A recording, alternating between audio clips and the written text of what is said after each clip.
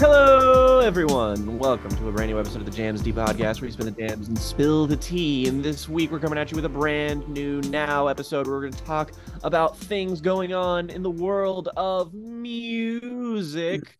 And we have today's episode, which is special. It's not exactly a topic episode. It's more of it's special. We're going to be talking today about the latest contribution to the world of music from Rolling Stone and their list of the most inspirational LGBTQ plus anthems. So stick around for that, because it is certainly going to yield results.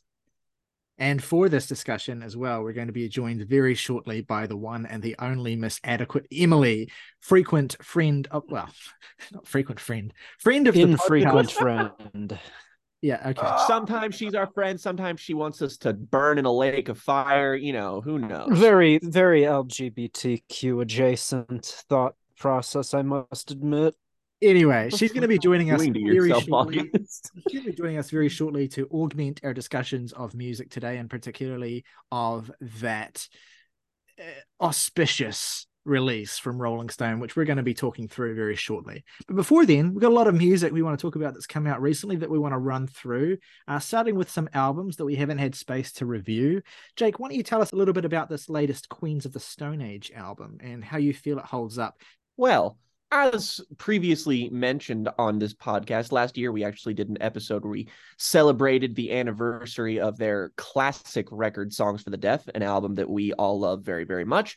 They are one of my favorite current active bands as well. So you could say I was looking forward to the latest record, In Times New Roman, tentatively anticipating it just because 2017 was the last time that they dropped 6 whole years ago with Villains, which was, I think, easily probably the most divisive record in their discography thus far. An album that sort of yielded, I think, a sea change for Queens, is because they needed to sort of go back and maybe pivot to a sound that their fans are perhaps a bit more familiar with, a bit more comfortable with. And that's kind of the name of the game for In Times New Roman, which is a very good album. I enjoy myself with this record about as much as I enjoy something like Villains, because I think this album is basically as good as those. It's being seen as like a really big return to form after the previous record, and I can see why. The sound that they updated here feels a bit more in keeping with what you know this band for. This kind of blend of stoner rock, of alt metal, but it's like it's got these really colorful guitar tones on here. It's interesting. A lot of this album sounds a lot like Era Vulgaris, another divisive entry in this band's catalog, where they get really out there with some of the production, and I like this element. However, I feel like it is applied with a bit of a reckless abandon, to the point where it kind of oversaturates itself with this sound. They really, like, it is a weirder sound for Queens of the Stone Age. It's just that they're all songs that are very weird sounding and very broadly the same way, the same sour guitar tones, the same, fat bass. It's all very satisfying, but it does kind of run together a little bit. I think there are lots of great songs on here. I still think Carnivore is maybe the best song that they've made since probably Like Clockwork, I would say. What the People Say, Straight Jacket Fitting, Paper Machete, all of these I think are top tier Queens of the Stone Age songs. In fact, the strength of the singular songs in and of themselves is pretty solid. It's just that as an album, how it comes together, it doesn't really have the dynamism that I feel like, however you feel about Villains, that album did kind of have. That has some songs on there that are pretty structurally adventurous and interesting and different for the band. And here we're treading old ground pretty confidently, and it's good. It's fun, but it's not something that blew me away like I kind of hoped that it would. Why decent song? Why did they have to call a song What the People Say? Like, real Muse ass song title, honestly. Like, if we're being real, fucking stupid. Wait, how is this? How is this spelled? Like, is it like people, people, or is it like P space pole? No, peephole. hole, like a peephole. Hole. Oh, peephole. See, Yeah. your fucking stupid accent sounded like pee hole or something. I don't know what's wrong with you, buddy. It's good Welcome to the JNT podcast. We're racist. Hell Cannot be yeah, racist against New Zealanders. I thought the album was a Yeah. step up from Villains, which I don't care for that record all that much.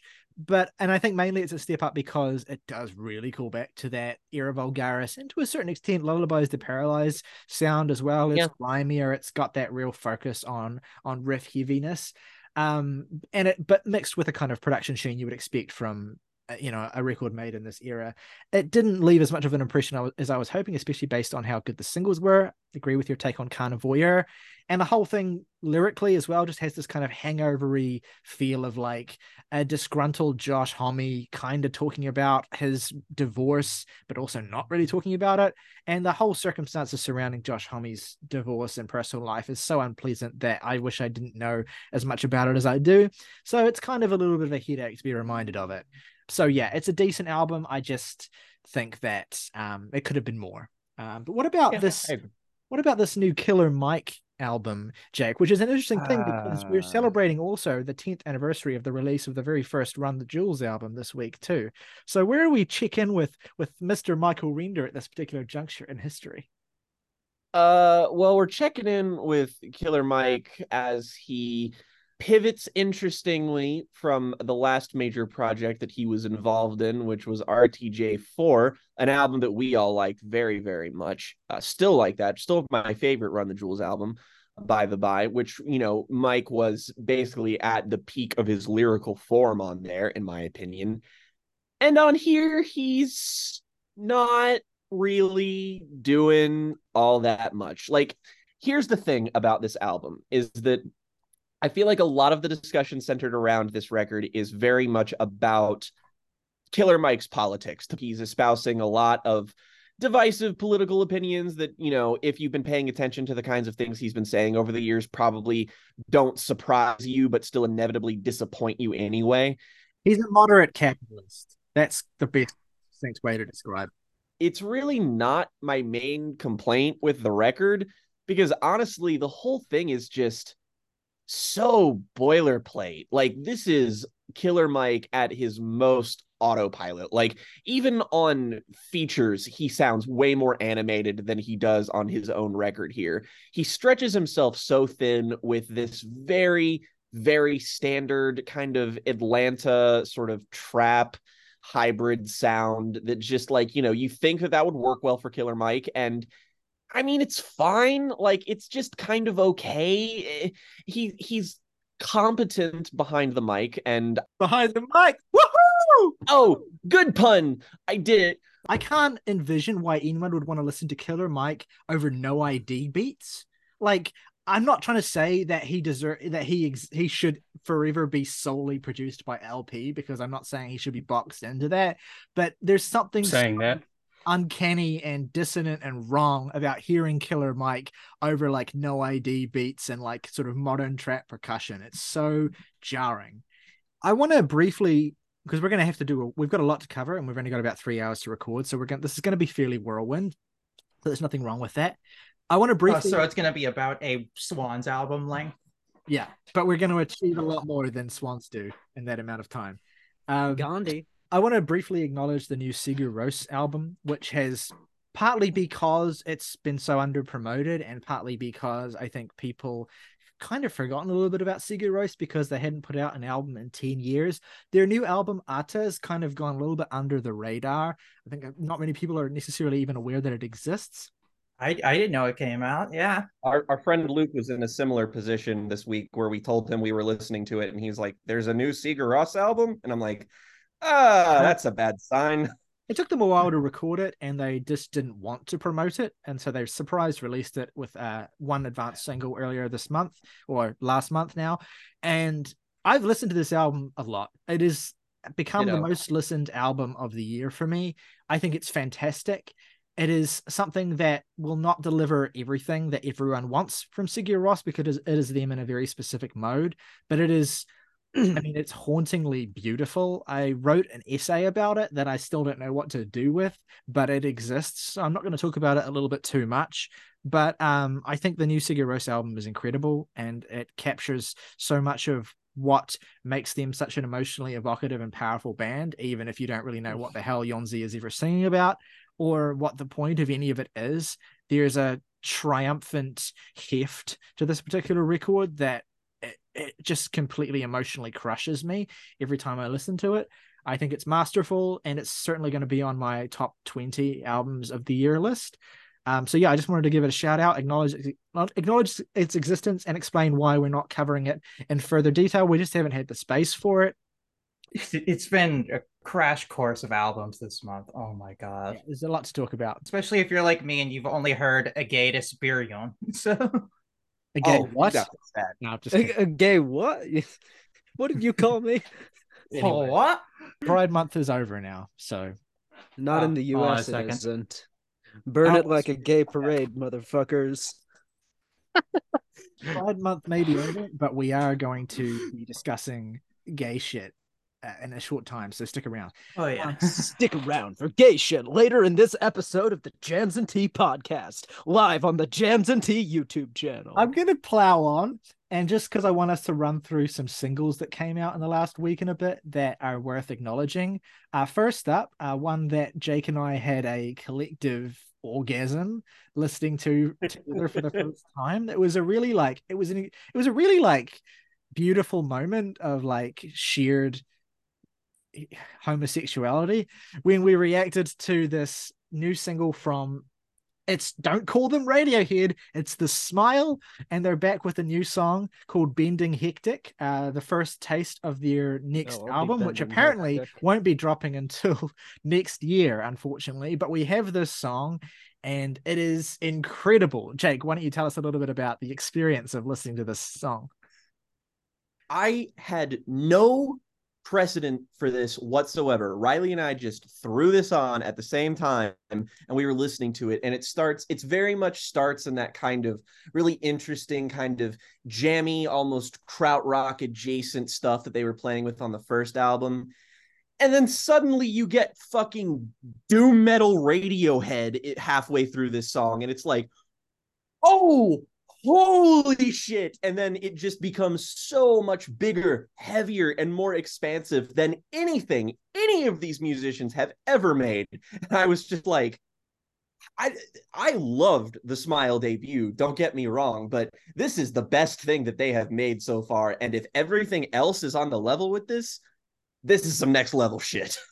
I'm so excited. It's something you kind of just have to have been lucky to have experienced, but just Jake and I listening to this together after it dropped, having no idea what we were in for, and just like having this moment of just being stunned out of our minds, it was special. And you know, this song is heartbreaking. I mean, lyrically, it's a song about, you know, contemplating ending it all. And it has this massive weight to it. As the title suggests, there are these really unique and attractive sort of bent guitar tones in the song that sound really eerie and alien and add this foreboding atmosphere to it before you get these Penderecki strings that come in 5 minutes in and make you feel like you're in Twin Peaks: The Return episode 8 before the doom metal comes in at the end. It's an incredible piece of music that I wanted to shout out. Also in Twin Peaks: The Return episode 8.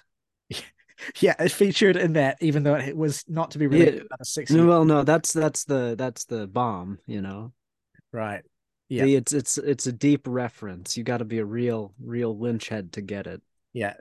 The smile dropping this song as a part of the promo for Oppenheimer. Yeah. It's exactly what it all fits. Yeah, so that was great. Jake, I know also that something very close to your heart happened this week, which is that Slowdive returned with a comeback single. Do you want to tell us a little bit about this? All right. If y'all know me, y'all know I'm the biggest Slowdive head in the fucking world. In like the 3 years that we've been doing this podcast, if I had to pinpoint what band I've spent the most time listening to, Slowdive are head and shoulders at the top of that list. I have a disgusting amount of Scrabbles on Souvlaki. It's bad. But for the first time, we are hearing from them since their 2017 self-titled, my personal favorite Slow Dive album came out. We got their new single for a new album coming this year called Everything Is Alive, going to drop this September, I believe. I have already pre-ordered the vinyl alongside the single Kisses, which, if you know Slow Dive, you'll know that they have kind of dabbled in a couple different sounds, even though they're known as the Souvlaki band, the shoegazy kind of stuff. But on stuff like Pygmalion, they do some, talk-esque post-rock. Their first album is a little bit more similar to that sort of, Ride My Bloody Valentine venue of shoegaze. And then the 2017 album is way more just kind of like straight dream pop. And this seems to be following in the stead of the 2017 self-titled, of being very kind of ethereal, very pretty, very like pop and hook driven. And I have been listening to this single nonstop ever since it came out. It is a lovely, beautiful little song. Very much reminds me of stuff like the Radio Department, which I know, again, is another band that this podcast loves very much. Very just like singularly melancholic, but also kind of weirdly uplifting. And it makes me so very happy. I'm very, very anxious to see what this album is going to pan out and be once we actually get a hold of it, whether or not we're going to get a new single. But I'm just happy one of my favorite bands are back. Woo!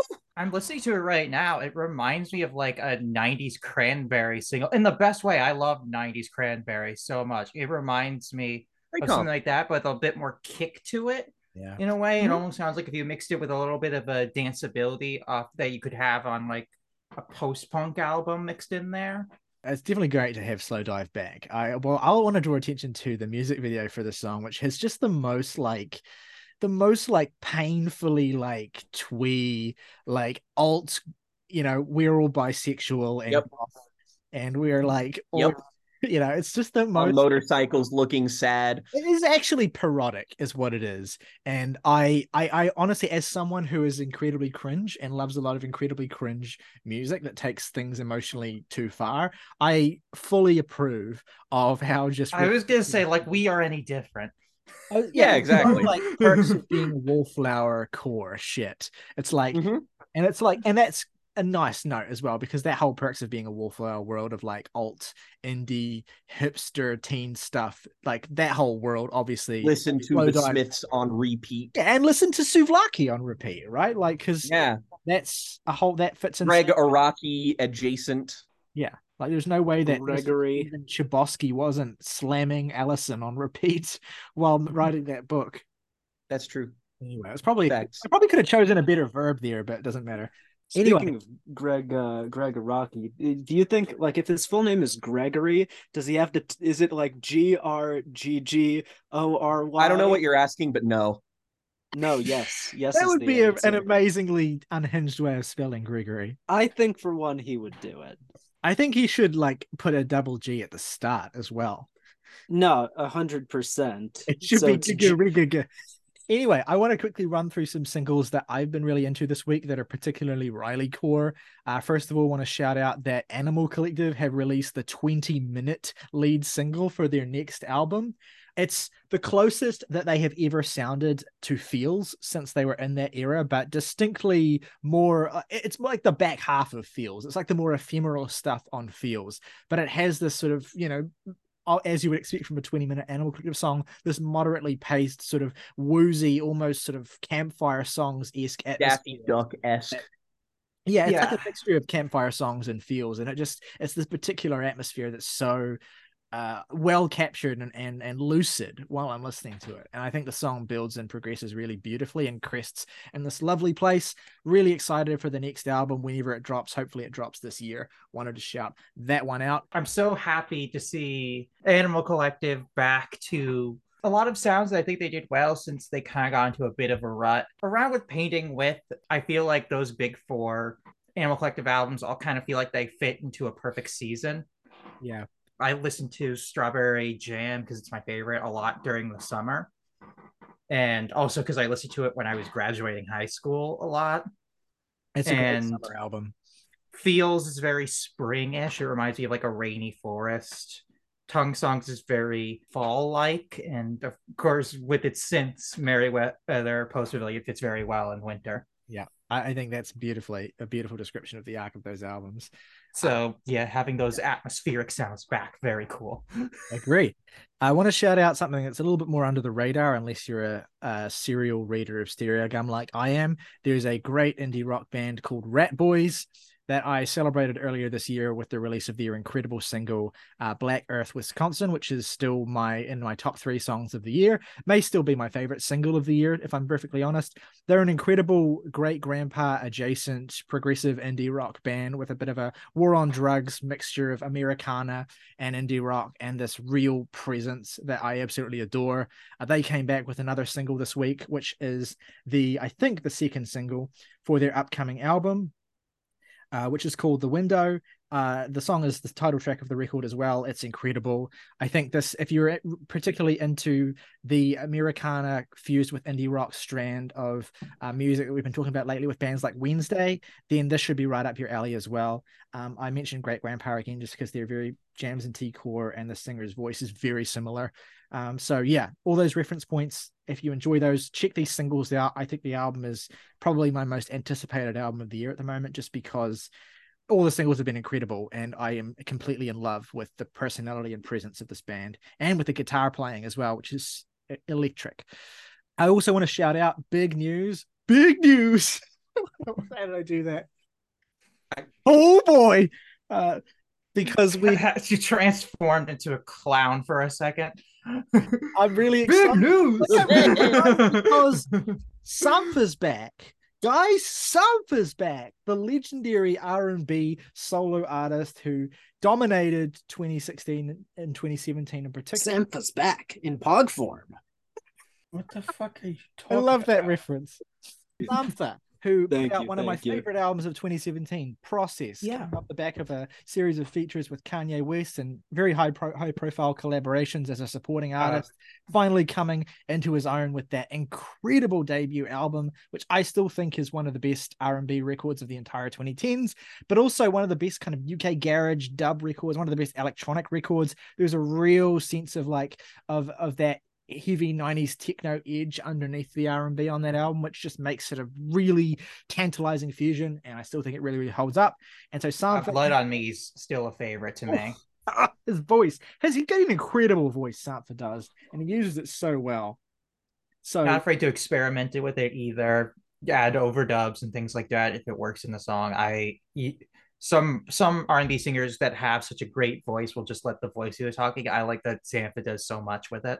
well, he's dynamic because he has those really eclectic and well-built sort of opus tracks, but he also has songs like No One Knows Me Like the Piano, which is literally just him and the piano, and it's fucking devastating. A new song is called Spirit 2.0. He's leveling up and he's back. And it's it's fucking awesome. It's Sampha. What's actually funny is that Sampha dropped this song on the same day that James Blake dropped the lead single for his upcoming album. James Blake, an artist that I used to have a great deal of fondness for, who now has disappeared so far into the ether of boring wusscore trap adjacent whiny white boy music that I can't stand him anymore.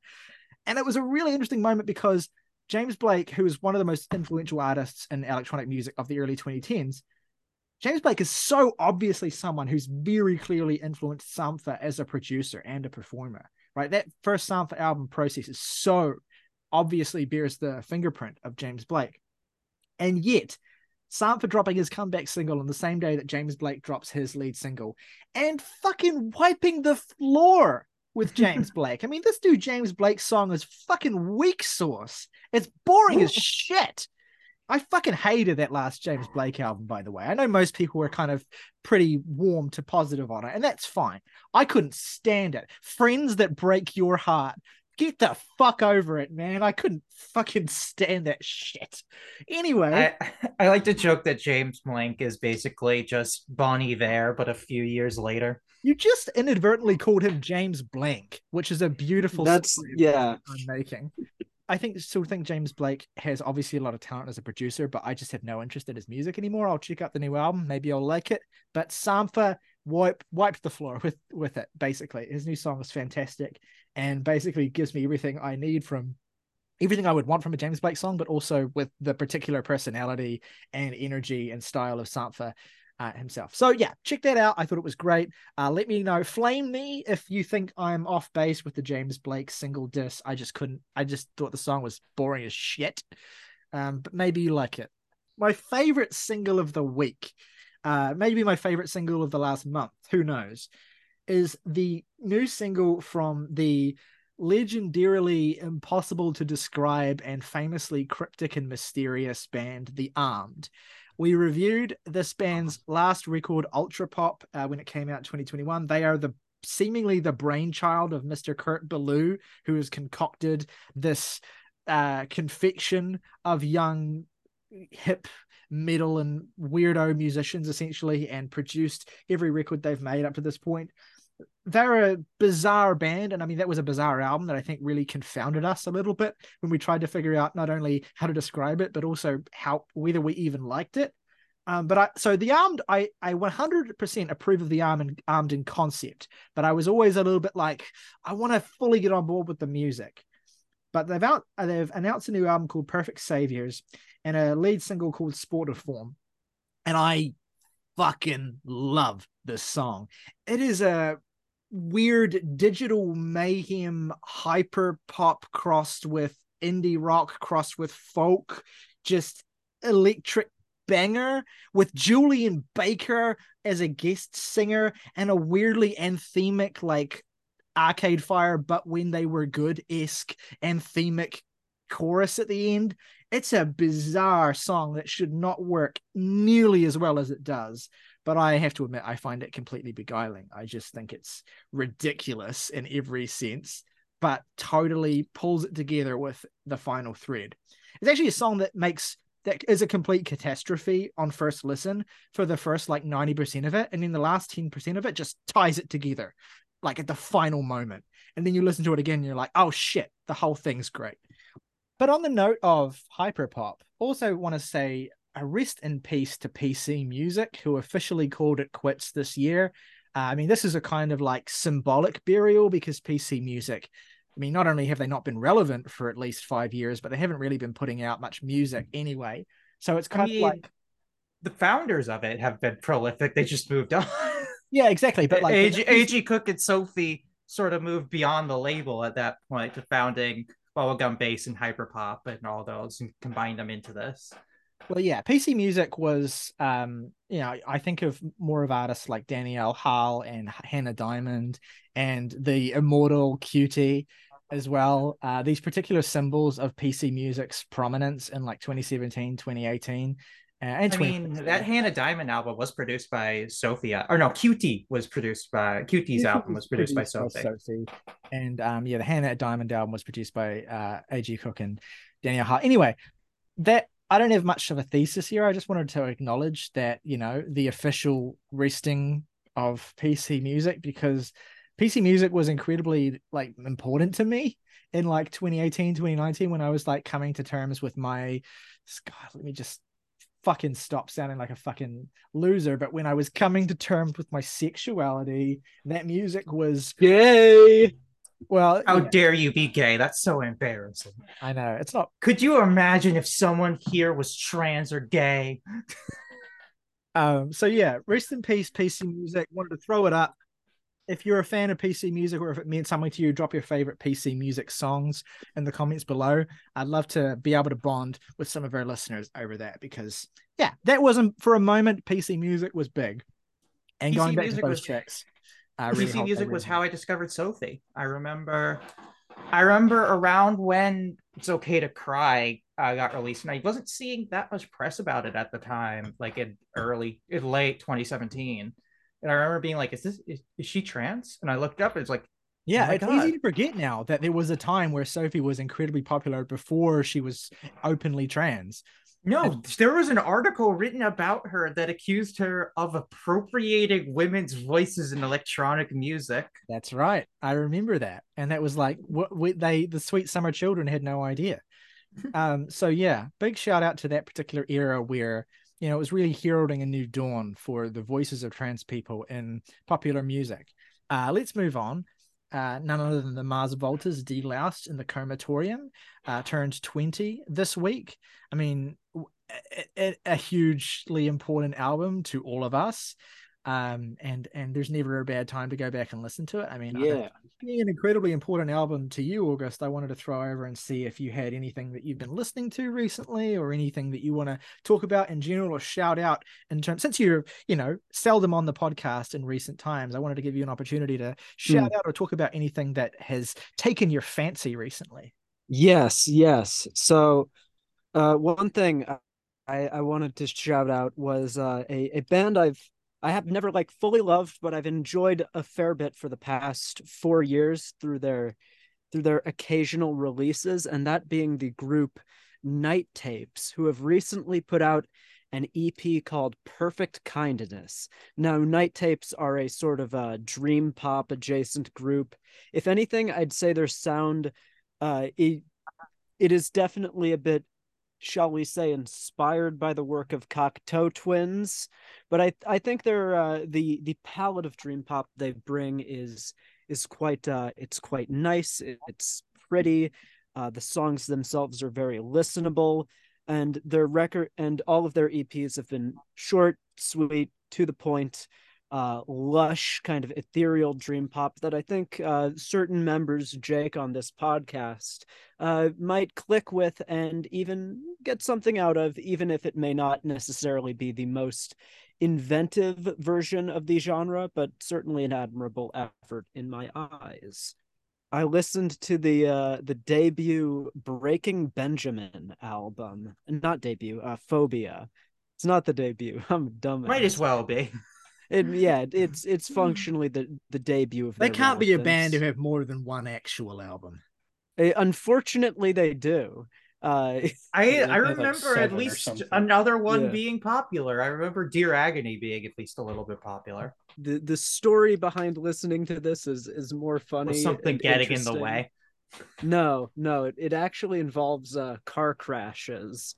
So I was watching a video of just horrific car crashes in NASCAR throughout NASCAR history. For whatever reason, it was like You're doing it for one. Dale. Yeah, doing it for Dale. It was 1 a.m. I was pretty bored. And there was this song playing in the background of just the horrific pileups and deaths of multiple NASCAR drivers. And that track was Diary of Jane. I was gonna say I could Fire. fancy a guess when it comes to Breaking Yeah. Benjamin. They got like one song. Exactly. And that one song is admittedly not bad. I didn't mind it. No. In I don't think I fact- like it as much as when I was a teenager. No.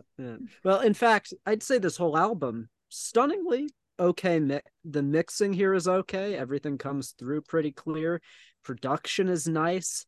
It's maybe a little silly, a little teenage angsty, but I didn't mind Well, I it, all mean- things considered. Yes.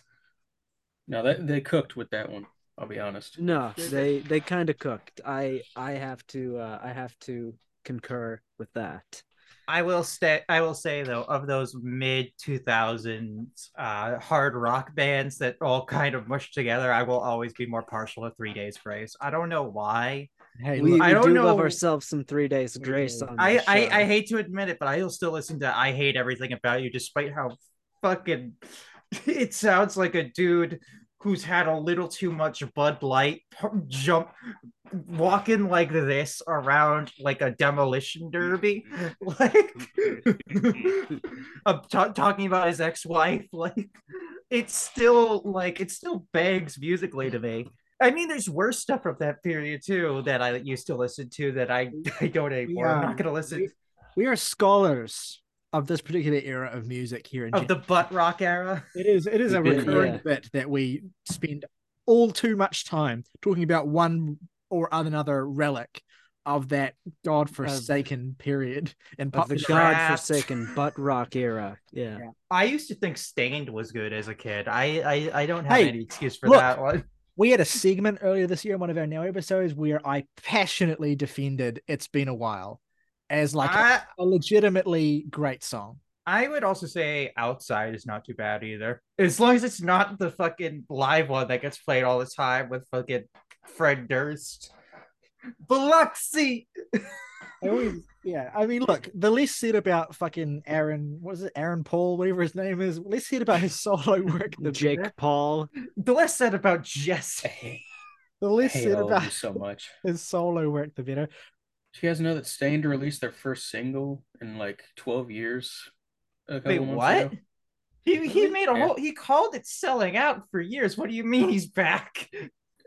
The man who wrote "Am I the Only One" has no scruples. Also, I'm looking at Aaron Lewis's Rate Your Music page for like his list of singles. He appeared on he was featured at a Leonard Skinner concert in 2015 that was recorded as a live album.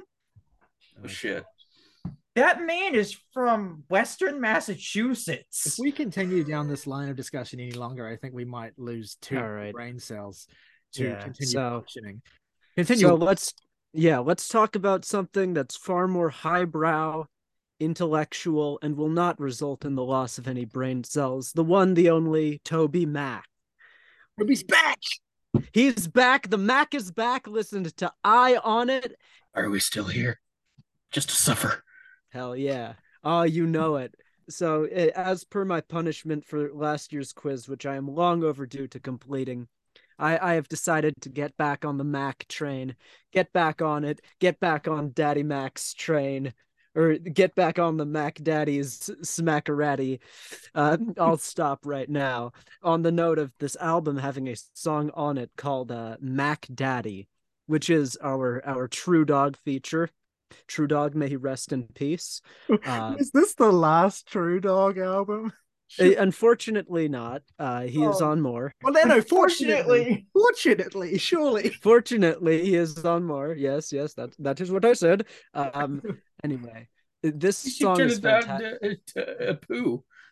Quote August, I wish That she is what I died said. earlier. Fucking Go, first Simpson. song on this album's called Me Without You. Yeah, it's called Me Without You, and it's a love song to God about God not being there. Hey, That's for so him. hey, fucking look. funny. If you know anything about the band Me Without You, that's hilarious.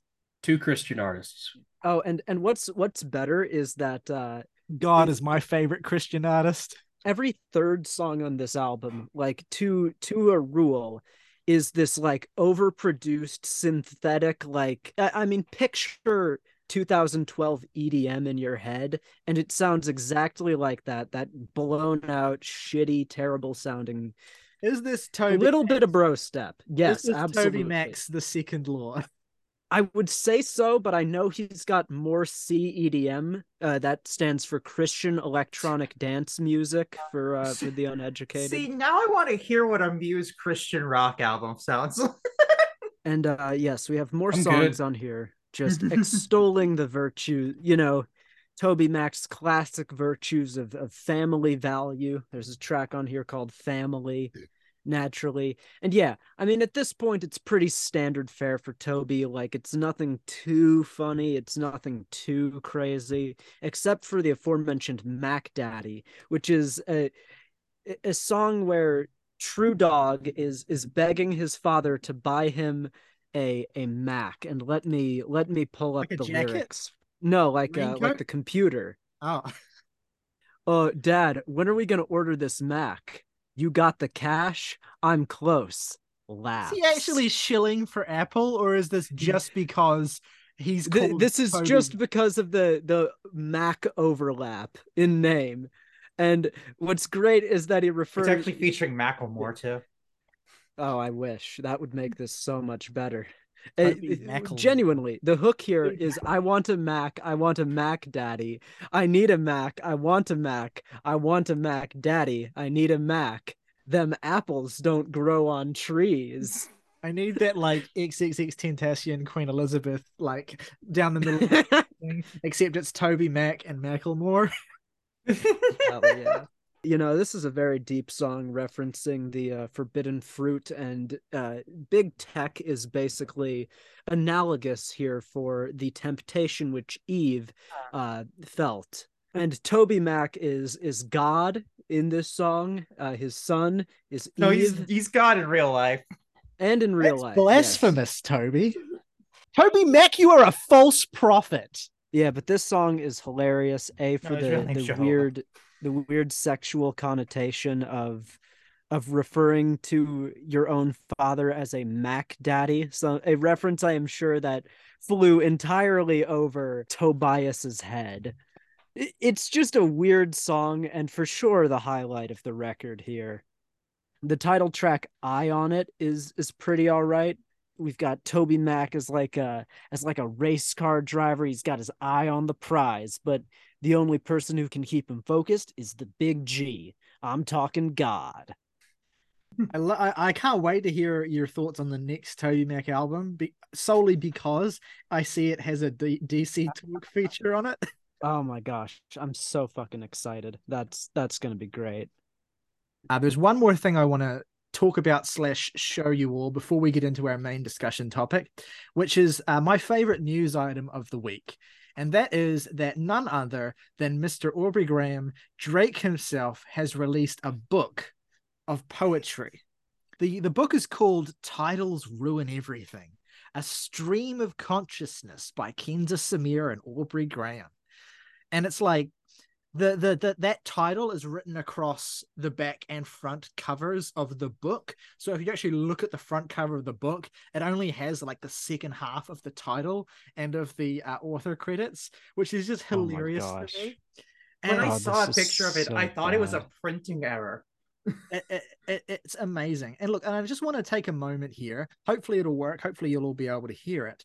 I want to take a moment here to watch this brilliant video of DJ Khaled himself explaining the book and reacting to it in real time. I think it's a really, really special piece of history, really, that piece of art, really. We're gonna observe. They'll put this in museums one day.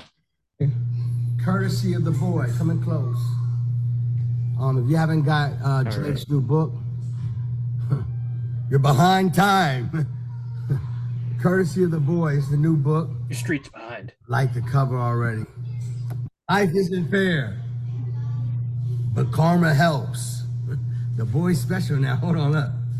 Some days I got it all figured out. The boy is special. But most days I never learn. You think I'm making this up, right? Like this how the boy. Y'all, listen, the boy. Wait, that's actually what it looks like. Oh my god! The minute you think you figured out the boy, the man writes a book. He's giving you keys. Each key leads to the next key. I don't. Let me read some more. Hold on. Me playing a something other than me has got to give. See, I'm taking my time reading this. It's like, yo, you think I'm joking? Look, the man wrote a book. He wrote a sentence. Y'all think I'm joking? Look. Please. You wrote a sentence. From main character syndrome, if you ask me. I told her I'm going crazy. She said, without me. Listen, y'all think I'm making this up? Like, the boy got a book. The boy got a book. Once you think you figured out Drake, I'm starting to think Drake might have a book. You ain't figuring out. What led you to that conclusion, Emily? First of all, I don't know. He hasn't mentioned it yet. Every loser. No, I thought it's very so. subtle. It's. I'm not making this up. Whoa. Go get the boy. And if you didn't know who the boy is, that's Drake, Sex God. You know, I learned that I can't, Did he say Sex God? Know everything. I learned that a long time ago. Get the book. It's gonna be #1 seller. Oh my god. I have not been able to stop watching this. Everything about it is brilliant. My favorite thing is that he doesn't think to clarify who the book is by, who the boy is, until the very end of the video. And just the whole recurring thing of like, no, look, you've got to see it. Just shoving each page into the camera. I'm not making this up. The boy's different. I'm starting to think that Drake both has a book and is different. I just think if I made something and sent it to one of my contemporaries and their most prominent reaction to it was, I'm not making this up, look. I'd probably kill myself. The way DJ Khaled responded to some of those terrible, terrible poems proves that he might be the greatest hype man on earth as he reads the corniest thing I've ever heard in my life. And he's like, these are the keys to life. He's giving you the key. Each key leads to the next key. That's how keys work. That's my favorite part. Each key leads to the next key. It's just a bigger key each time. It just keeps getting bigger with a tiny keyhole in it. Exactly. Anyway, that's something that I felt that we all needed to bask in. And now we can move absolutely on to the main topic of discussion today, which is this new list from Rolling Stone. Now, it's not the greatest LGBTQ songs of all time. Let's be clear. They're billing it as the most inspirational LGBTQ songs of all time. So I'm gonna run through the list. We're gonna count them down. There's 50 of them on the list. We're gonna talk about what we think of each pick. And look, not all the picks are bad, but it's not even necessarily, okay, it's a pretty bad list. I think it's a pretty terrible list, to be frank. But what's terrible about it is not that it's a selection of bad songs. We'll mention Frank at some point. Although there are a lot of bad songs on it. What's terrible about it is not necessarily the songs themselves, but the image and the whole thing that this desperately trying to remain relevant and painfully white historical magazine. White Republican conservative think tank magazine. Well, it's a symbol of how so much of that kind of historical media has attempted really cringingly to rebrand themselves as ambassadors of pride and all things, and queer rights, all that sort of stuff. And so I think that the list itself will give some interesting insights. And so I'm going to count this down and let's talk about Should I put the flag back up? Is it okay to be gay again? Well, I mean, not yet. Anyway, so the 50 most inspirational LGBTQ songs of all time. Number 50 is Callum Scott's Rise. I don't know who this is. Does anyone know who this guy is? Oh, yes. Yeah. Someone please tell me who this man is. Yeah, I've listened to this song. It's a very inspirational, aspirational song. I really liked the pop groove this had.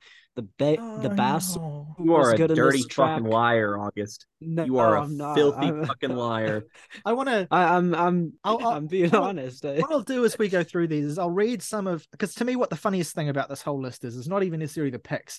It's the absolutely anodyne, I would have fucking voted for Obama 3 times if I could, ass fucking descriptions of these songs. All right. I will say I didn't know who Caleb Scott was. If you want to know, I went, oh no. When I looked up Caleb Scott, it's because I found out that he is the one that did the slow version of Dancing on My Own. Disgusting. You're Gonna See Me Rise, English singer-songwriter Callum Scott sings in this triumphant dance track. Inspired by his own coming-out experience, this is a song that can make you feel empowered even in moments of defeat. The way Scott's soft intro builds into a full-on belt can give any listener chills. Number 49 on the list is Ethel Cain's American Teenager, which is a rare moment of connection here with our particular tastes and the things that we enjoy in queer music. But also, is this really an inspirational LGBTQ song? I mean, it's about feeling lost. It's about coping with the world around you by drinking underage and feeling like you're alone. It's literally about being trans with the lyric like, what is wrong with Jesus, if you could help me, why do I feel alone in this world? It's not exactly what comes to mind when you think of inspiration. Rolling Stone describes the song as a nostalgic indie folk anthem about the fleeting promise of the American dream. Get the fuck out of here! Anyway, number 48 on the list is Kelly Clarkson's What Doesn't Kill You Makes You Shut the fuck up. Kelly has released some of my favorite pop songs of the last 20 years. I think bangers. I consistently had bangers, and I don't even dislike this song. I do. It's a good song. Anything past My December, I'm not into. Ostensibly a song about a hard breakup, it's a perfect pump-up anthem for anyone enduring a rough stretch of road. It works well when you're feeling down. It's just as effective when you're getting ready to go out and conquer the night. Whoa. The funny thing is, when I hear stronger, what I don't think of is dance clubs and holding your head up high. I think of minivans. I think of Yeah. moms waiting in Car line at commercials. schools. Yeah. Number 41 is a pick that I'll go to bat for, even though the artist is slightly forgotten now, which is Mika's Happy Ending. You have to be you have to have been a very specific kind of either closeted or out, I suppose, exuberant queer kid to really get fully on board with Mika and know more than just Grace Kelly. But that exuberant, like over the top, ridiculously ostentatious brand of Europop that Mika did in like the late 2000s is, I'm glad that there's a shout out there. Number 40 is just Ariana Grande and Zed's Break Free. I mean, I know a lot of gay people who fucking- like Ariana. I like Ariana, and Yeah, this is a same. song that's like way earlier on in her career where she's singing like she has cotton balls stuck in her mouth. She's like, I want to break free. Like she doesn't pronounce the fucking R's in her singing. The thing about Ariana is that she has both some of the biggest and greatest pop singles of the last 10 years and like peppered in between some of the most fucking dead on arrival bomb ass fucking no one cares except three people's stupid songs. And yeah, Break Free's kind of at 40, Ariana Grande's hit single Put Your Hearts Up. Anyone remember fucking what was that one song that my fucking ex-girlfriend in high school used to play all the time? You tell me, bitch. I don't know. Not Problem, but the other one that she released after that, it was just like basically her doing Problem again. Focus. That's it. God, that song. I love Focus. I disagree with you on that one, actually. I love Focus. Fair enough. 39 is Ellie Goulding's Anything Could Happen, which is a fucking snore of a song. I'm sorry. Really? I love it. I like Ellie Goulding singles. She's someone that I root for. 38 is Bronski Beats Small Town Boy, which is the first like properly I get that this is an actual classic on this list, I think. It was such a classic. I thought they were going to forget it. Yeah. Because it's not it's by an artist that has a very beloved queer cult following. It is loved by the indie scene, which means Rolling Stone doesn't care because they go, that shit's for Pitchfork. Yeah. 37, we're here to tell you the Beatles are good for the 20th time in your life. 37 is Britney Spears Stronger, which is like a solidly B tier Britney Spears single. Yeah. But also it has nothing to do with queer people. Now I'm stronger than yesterday. Now it's nothing but my way. My loneliness ain't killing me no more. Like because she's back to the other song she did. It's a song about her life. Like it's very clearly not a queer It's an interesting example of how those sorts of songs can get very, very easily co-opted by the queer community and can become queer retroactively. Like we could say Britney Spears is Stronger could be adopted as a gay anthem. I'm like, okay, where's Robin? 35 is Casey Musgrave's Rainbow, which is the funniest pick so far, simply because what? It's rainbow. It's got to be gay. The gays, they like the rainbows. Literally. It's a great song. And it's like, yes. What's so funny about it is just for me is that when I remember when this came out, because it was one of the first songs she released after the golden hour cycle had kind of died down. And I was like, oh shit. And it was one of the reasons why I was so excited for Starcrossed. And then just to remember how brutally that album let us all down. This was an unpleasant reminder. I'm also thinking about when it comes to songs named Rainbow, Kesha's is probably more okay than this one. Kesha's Rainbow is 100% a gayer song than this. 100%. So 34, we have Janet Jackson's Together Again, which is a great pick. 33, we have a late era Kylie Minogue song called All the Lovers, which I haven't heard, but I'm sure is very, very gay. 32, we have Sam Smith and Demi Lovato's I'm Ready, which, fuck, that came and went, didn't it? I really have to appreciate Sam Smith, because Sam Smith really proves that trans people don't have to be good at music. It's If like, we're gonna go with a Demi Lovato tune, "Cool for the Summer" is right Cool for the there. Summer. Sam Smith is like not just like an example of, here's a queer artist who's bad, but like a queer artist who's actually incredibly talented, but squanders it at basically every single chance they get. It's truly remarkable. I mean, That's I'm the really thing, is I almost am kind of happy about something like Unholy, even if it's not completely my thing. Because at least it's interesting. I would have rather that they chose I'm Unholy than I'm Ready, because Yeah. would have at least had a bit more of a like kick at the teeth feel to it. Because we've got enough songs on this list already that's like love who you love and be in love and love's awesome. To have a song like Unholy, which is just about like being a fucking deviant. That's why "Cool for the Summer" should be on here, because that's just a song about girls kissing girls and shit. Like, come on. Anyway, That's far too aggressive. It's better than Dancing with a Stranger, I guess. I don't know.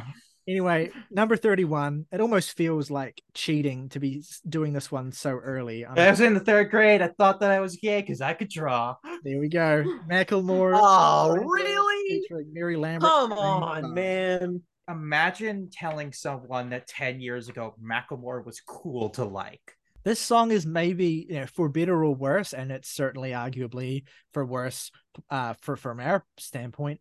This song is probably one of the most significant pop culture works of statements about queerness that's ever been released.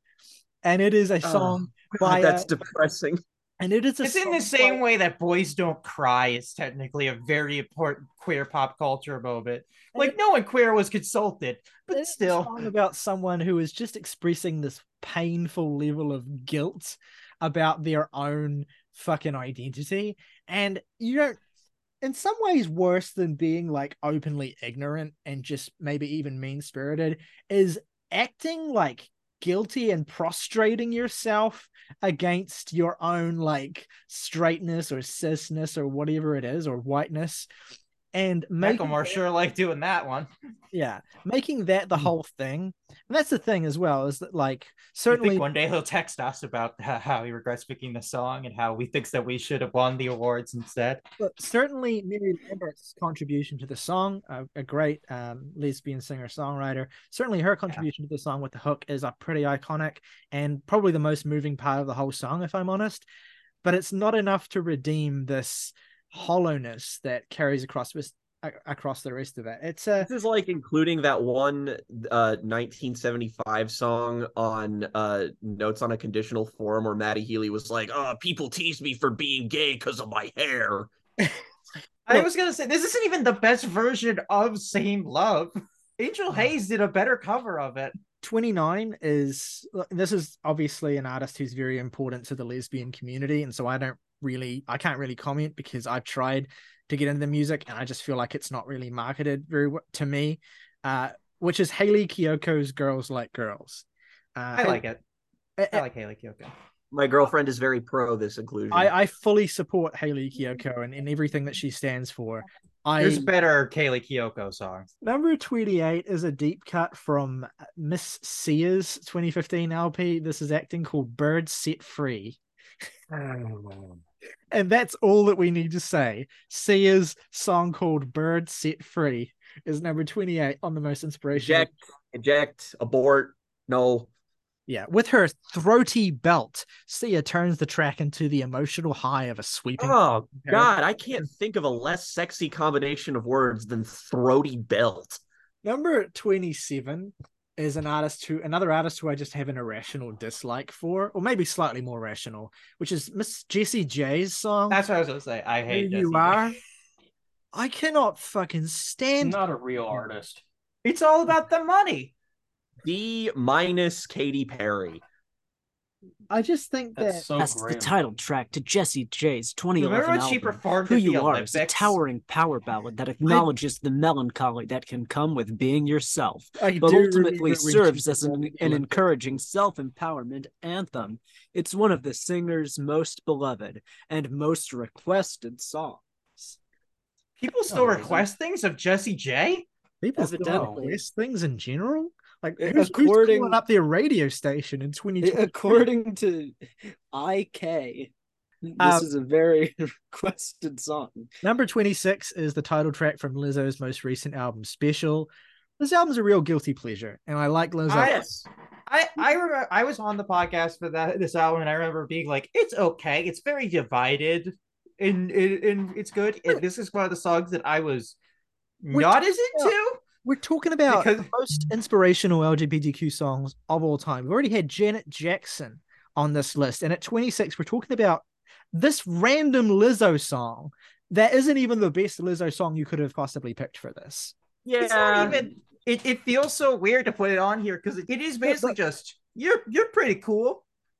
There's nothing about being queer. It just the Lizzo song you should pick is Like a Girl, and it's solely because of that. If you feel like a girl, then you feel like a girl line, which is the hardest shit she's in. Or as they mentioned, everybody's gay.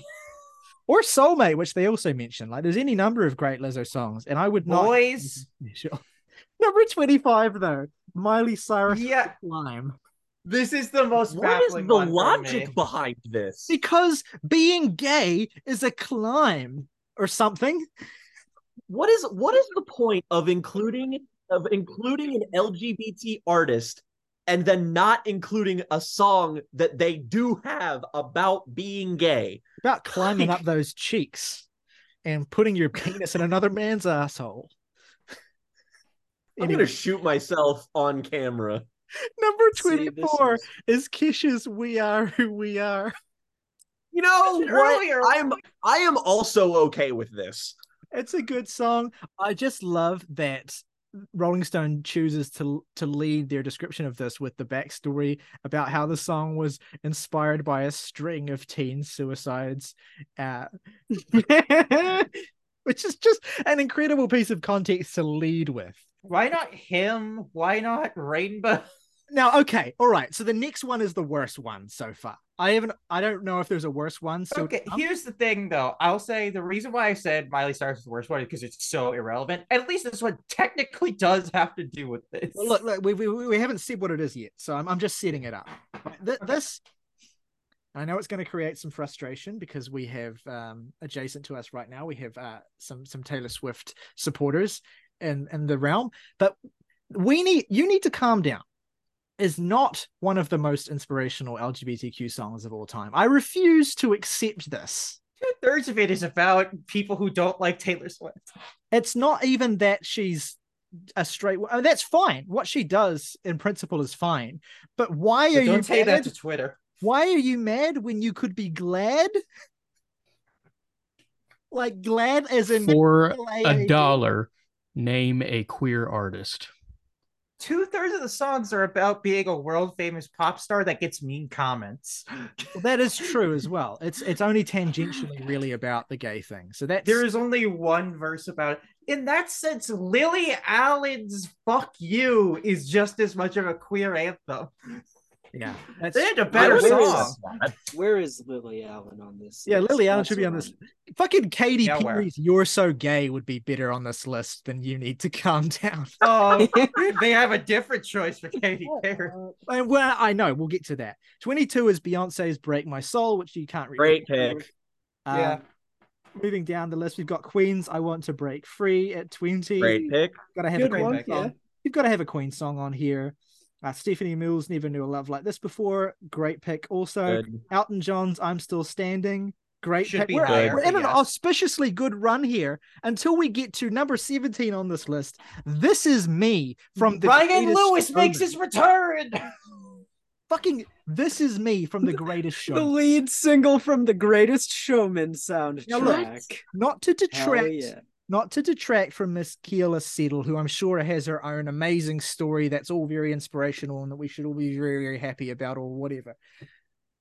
Can I just say that making a movie about P.T. Barnum and then fucking turning it into this like twisted, warped pride celebration thing in the most like fucking Lin-Manuel Miranda-ass way possible, and then using that to catapult the song as anodyne and just soul crushingly stupid as "This Is Me" to the top of the charts is as jaded as I've ever felt. It's actually homophobic. Also, may I remind you that Kayla Settle's role in that film is to play the bearded lady. I'm not trying to insult any unwillingly bearded women, because I'm sure it's a very real thing that has very real world consequences. Trust me, I deal with it. But that one gets there, Riley. That's it. It's kind of funny, and that sort of detracts a little bit from it for me. Well, also, like, because, like, it's not about being queer, and that's the issue with, like, it's not about being trans and struggling with facial hair or being a woman about it. It's about being a carny. Because they're cowards. It's like, well, you can kind of see that it's sort of like being gay. It's just like, there are songs about actually being gay. About being Lewis, you're so talented. Why do you keep doing this? About being an outsider because you have a vestigial tail or whatever.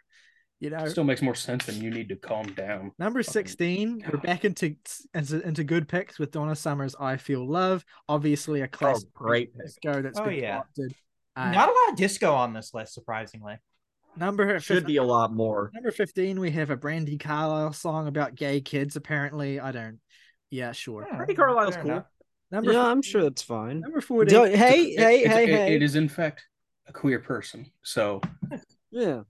Oh, okay. Well, good for him. Don't be hating, Riley. I can't be expected to know every fucking queer whatever. I don't know. Like, yes, you should be actually. And we all know not a true gay. Name 5 gays. This is a hive mind, you fuck.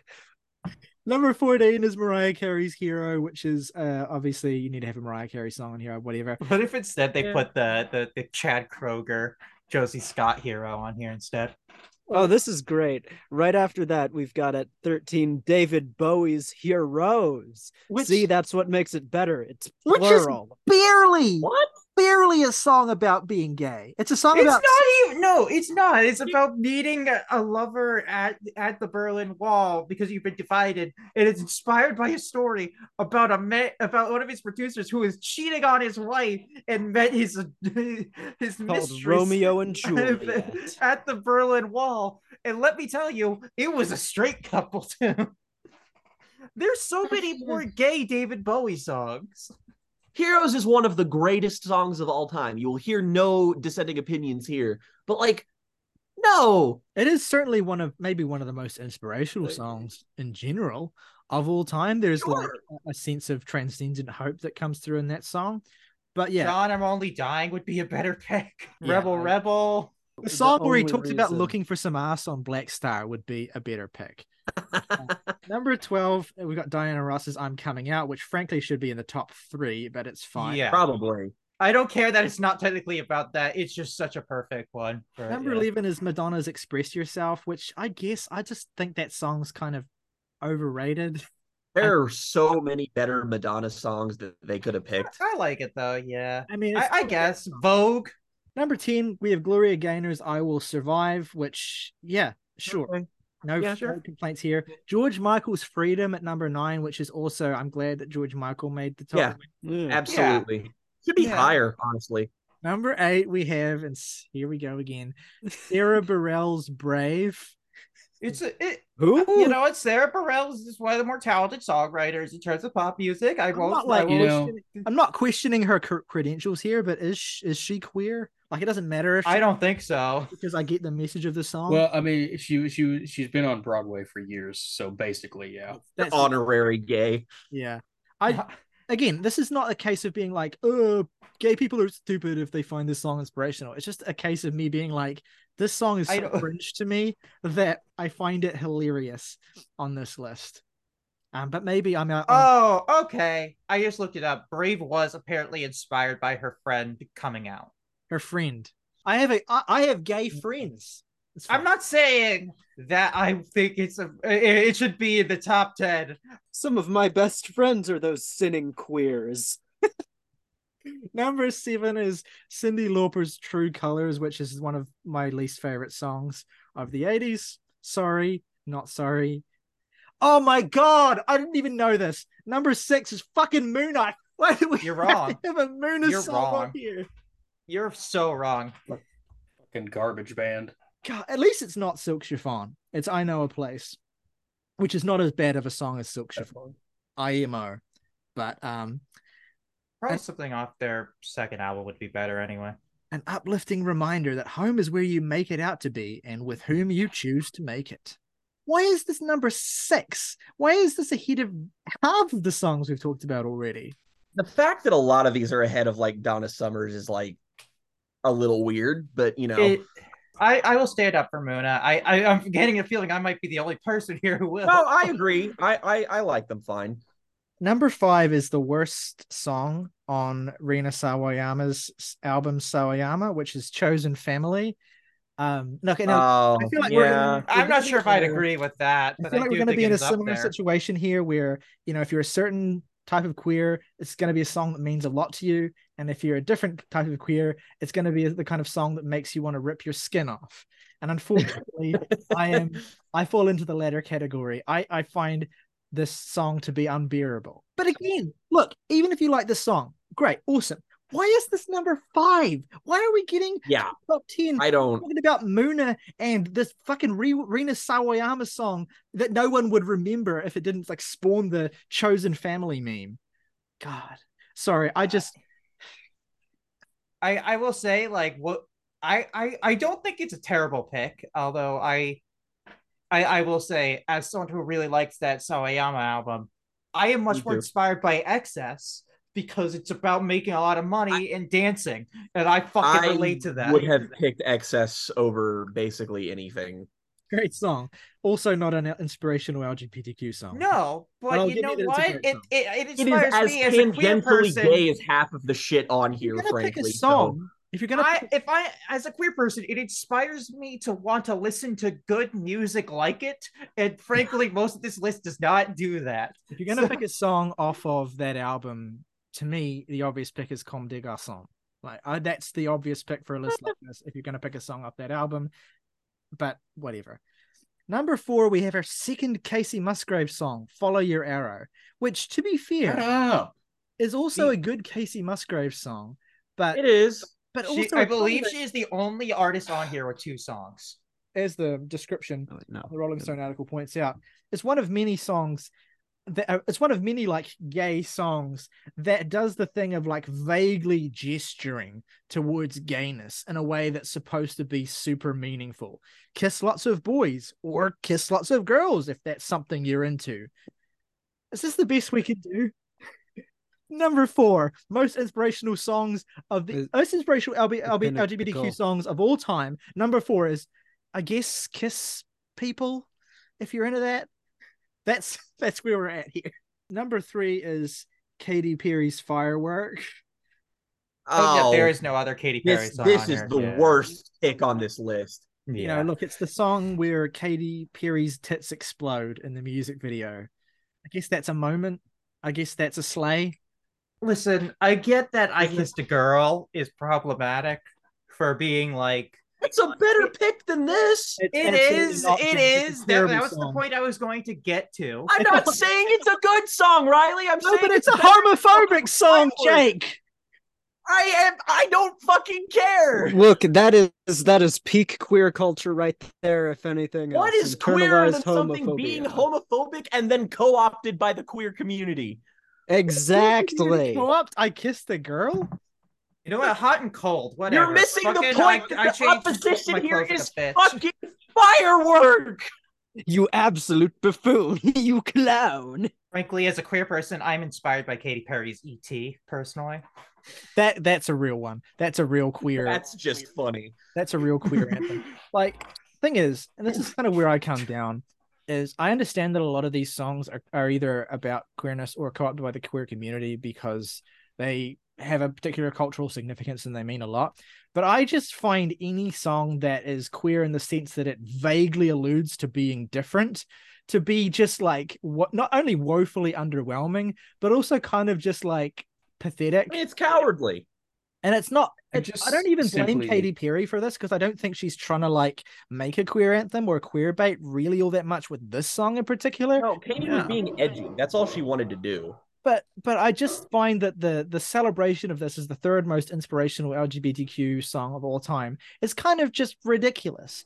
We could argue that the two songs she made that are homophobic but technically discuss queer stuff are better choices. And I would make that argument. Like, is You're So Gay and I Kissed the Girl, are they great queer representation? No. Or do they contain more representation than Firework? Yes. They are explicitly alluding to queerness. So there's just there's that aspect. They're allowed to exist. We are not supposed to, instead of this version where we're like, there's an overweight girl in this video that's kind of like being gay, you know? I know you were joking before, Emily, but I actually legitimately think E.T. would have been a better pick. Hey, monster fucker representation is important. Yeah, you know. I'm trying to remember how Kanye's verse on that goes. I don't think Kanye remembers not to remember. Number 2 is Christina Aguilera's Beautiful, which is a classic. Yeah. It's not a song I particularly feel compelled to come back to all that much. An agreeable pick. No, but it makes sense. Yeah, it makes sense. That's here's the thing. Like, we're making fun of Firework. If Firework was in like the 40s, I don't think we would be like, that makes sense, even if I don't like the song. Like, we'd be like, that at least makes sense. It's the fact that it's so high. Beautiful at least makes sense more, but even then, like, I wouldn't put it that high, but I get why Rolling Stone puts it that high, if that makes sense. Like, this is a very Billboard.com pick. Yeah, and I mean, it is a song that, you know, it means a lot to a lot of people. Number 1 is Lady Gaga's Born This Way, which you could do a lot worse than. I would have put this. It's not even the best gay Lady Gaga song on that album. That's true. I would have chosen this just because it is the most significant, but I probably wouldn't have put it at number 1. I probably would have put it sort of more towards the middle tier of the list. But I acknowledge its significance. I acknowledge how big it is and how successful it is. But yeah, the poker face about it though.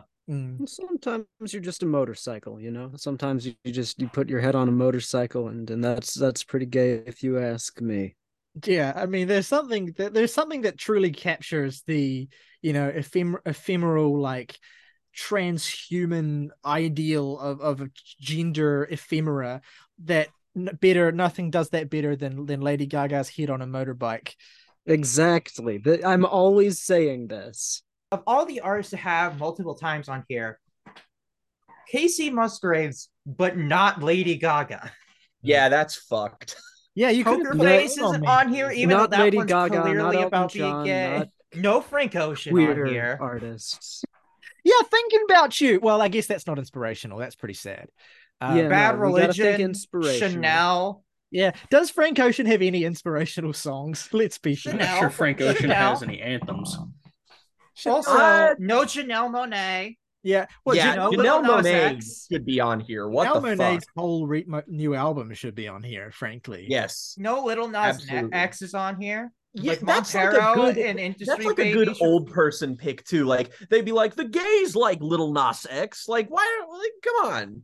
Sylvester's You Make Me Feel Mighty Real isn't on here. That no Village People, no Big Frida. That's egregious. I can't believe there's no Shoo Shoo on this most inspirational LGBTQ songs. You aspire to want to die. No, I'm not. Yeah, where's Slow Torture Puke Chamber on this? What an embarrassment of a list. It's Okay to Cry by Sophie should be on this list. Yeah, no, Sophie. That's number 1. You know what's an obvious one? Okay, I remember thinking, like, are these guys too obscure for Rolling Stone? And then I went, no, Laura Jane Grace came out on the cover of Rolling Stone. Where the fuck is The Ocean? Black Me True Out. Trans Soul Rebel. My Life 6. Yeah. True Trans Soul Rebel's like top 3. That's fucking. I'll take Rock Lobster from the B-52s. Because at least someone gay made that song. I'll take every B-52 song is an honorary gay anthem. Love Even Shack. the cover of the ABBA should be Flintstones an theme honorary song. pick here. Unironically, why is there not a single Village People song on here? No, that's ridiculous. Like, I get you could argue, like, oh, is it inspirational? I don't know, but everyone fucking sings it. Nothing inspires me more to put my penis in another man than listening to YMCA. Exactly. Frankly, we haven't done enough rejection of the prompt at hand to begin with. I do not want an inspirational LGBTQ anthem. I want something that accurately reflects the misery. Well, that's the thing. That's why I'm very excited to full Kate's on the list, because that's how I celebrate my misery. Tutti Frutti by Little Richard should be on this list. So true. I'm not even the biggest Kim Petras fan, but come on. That's so Actually, easy. you know what? I'm glad there's no Kim Petras on this list, because the thing about Kim Petras is that even though she's a trans artist, she's like so fucking cowardly about actually singing about that in a meaningful way that any song you could pick from her would just be like, it would be like a joke.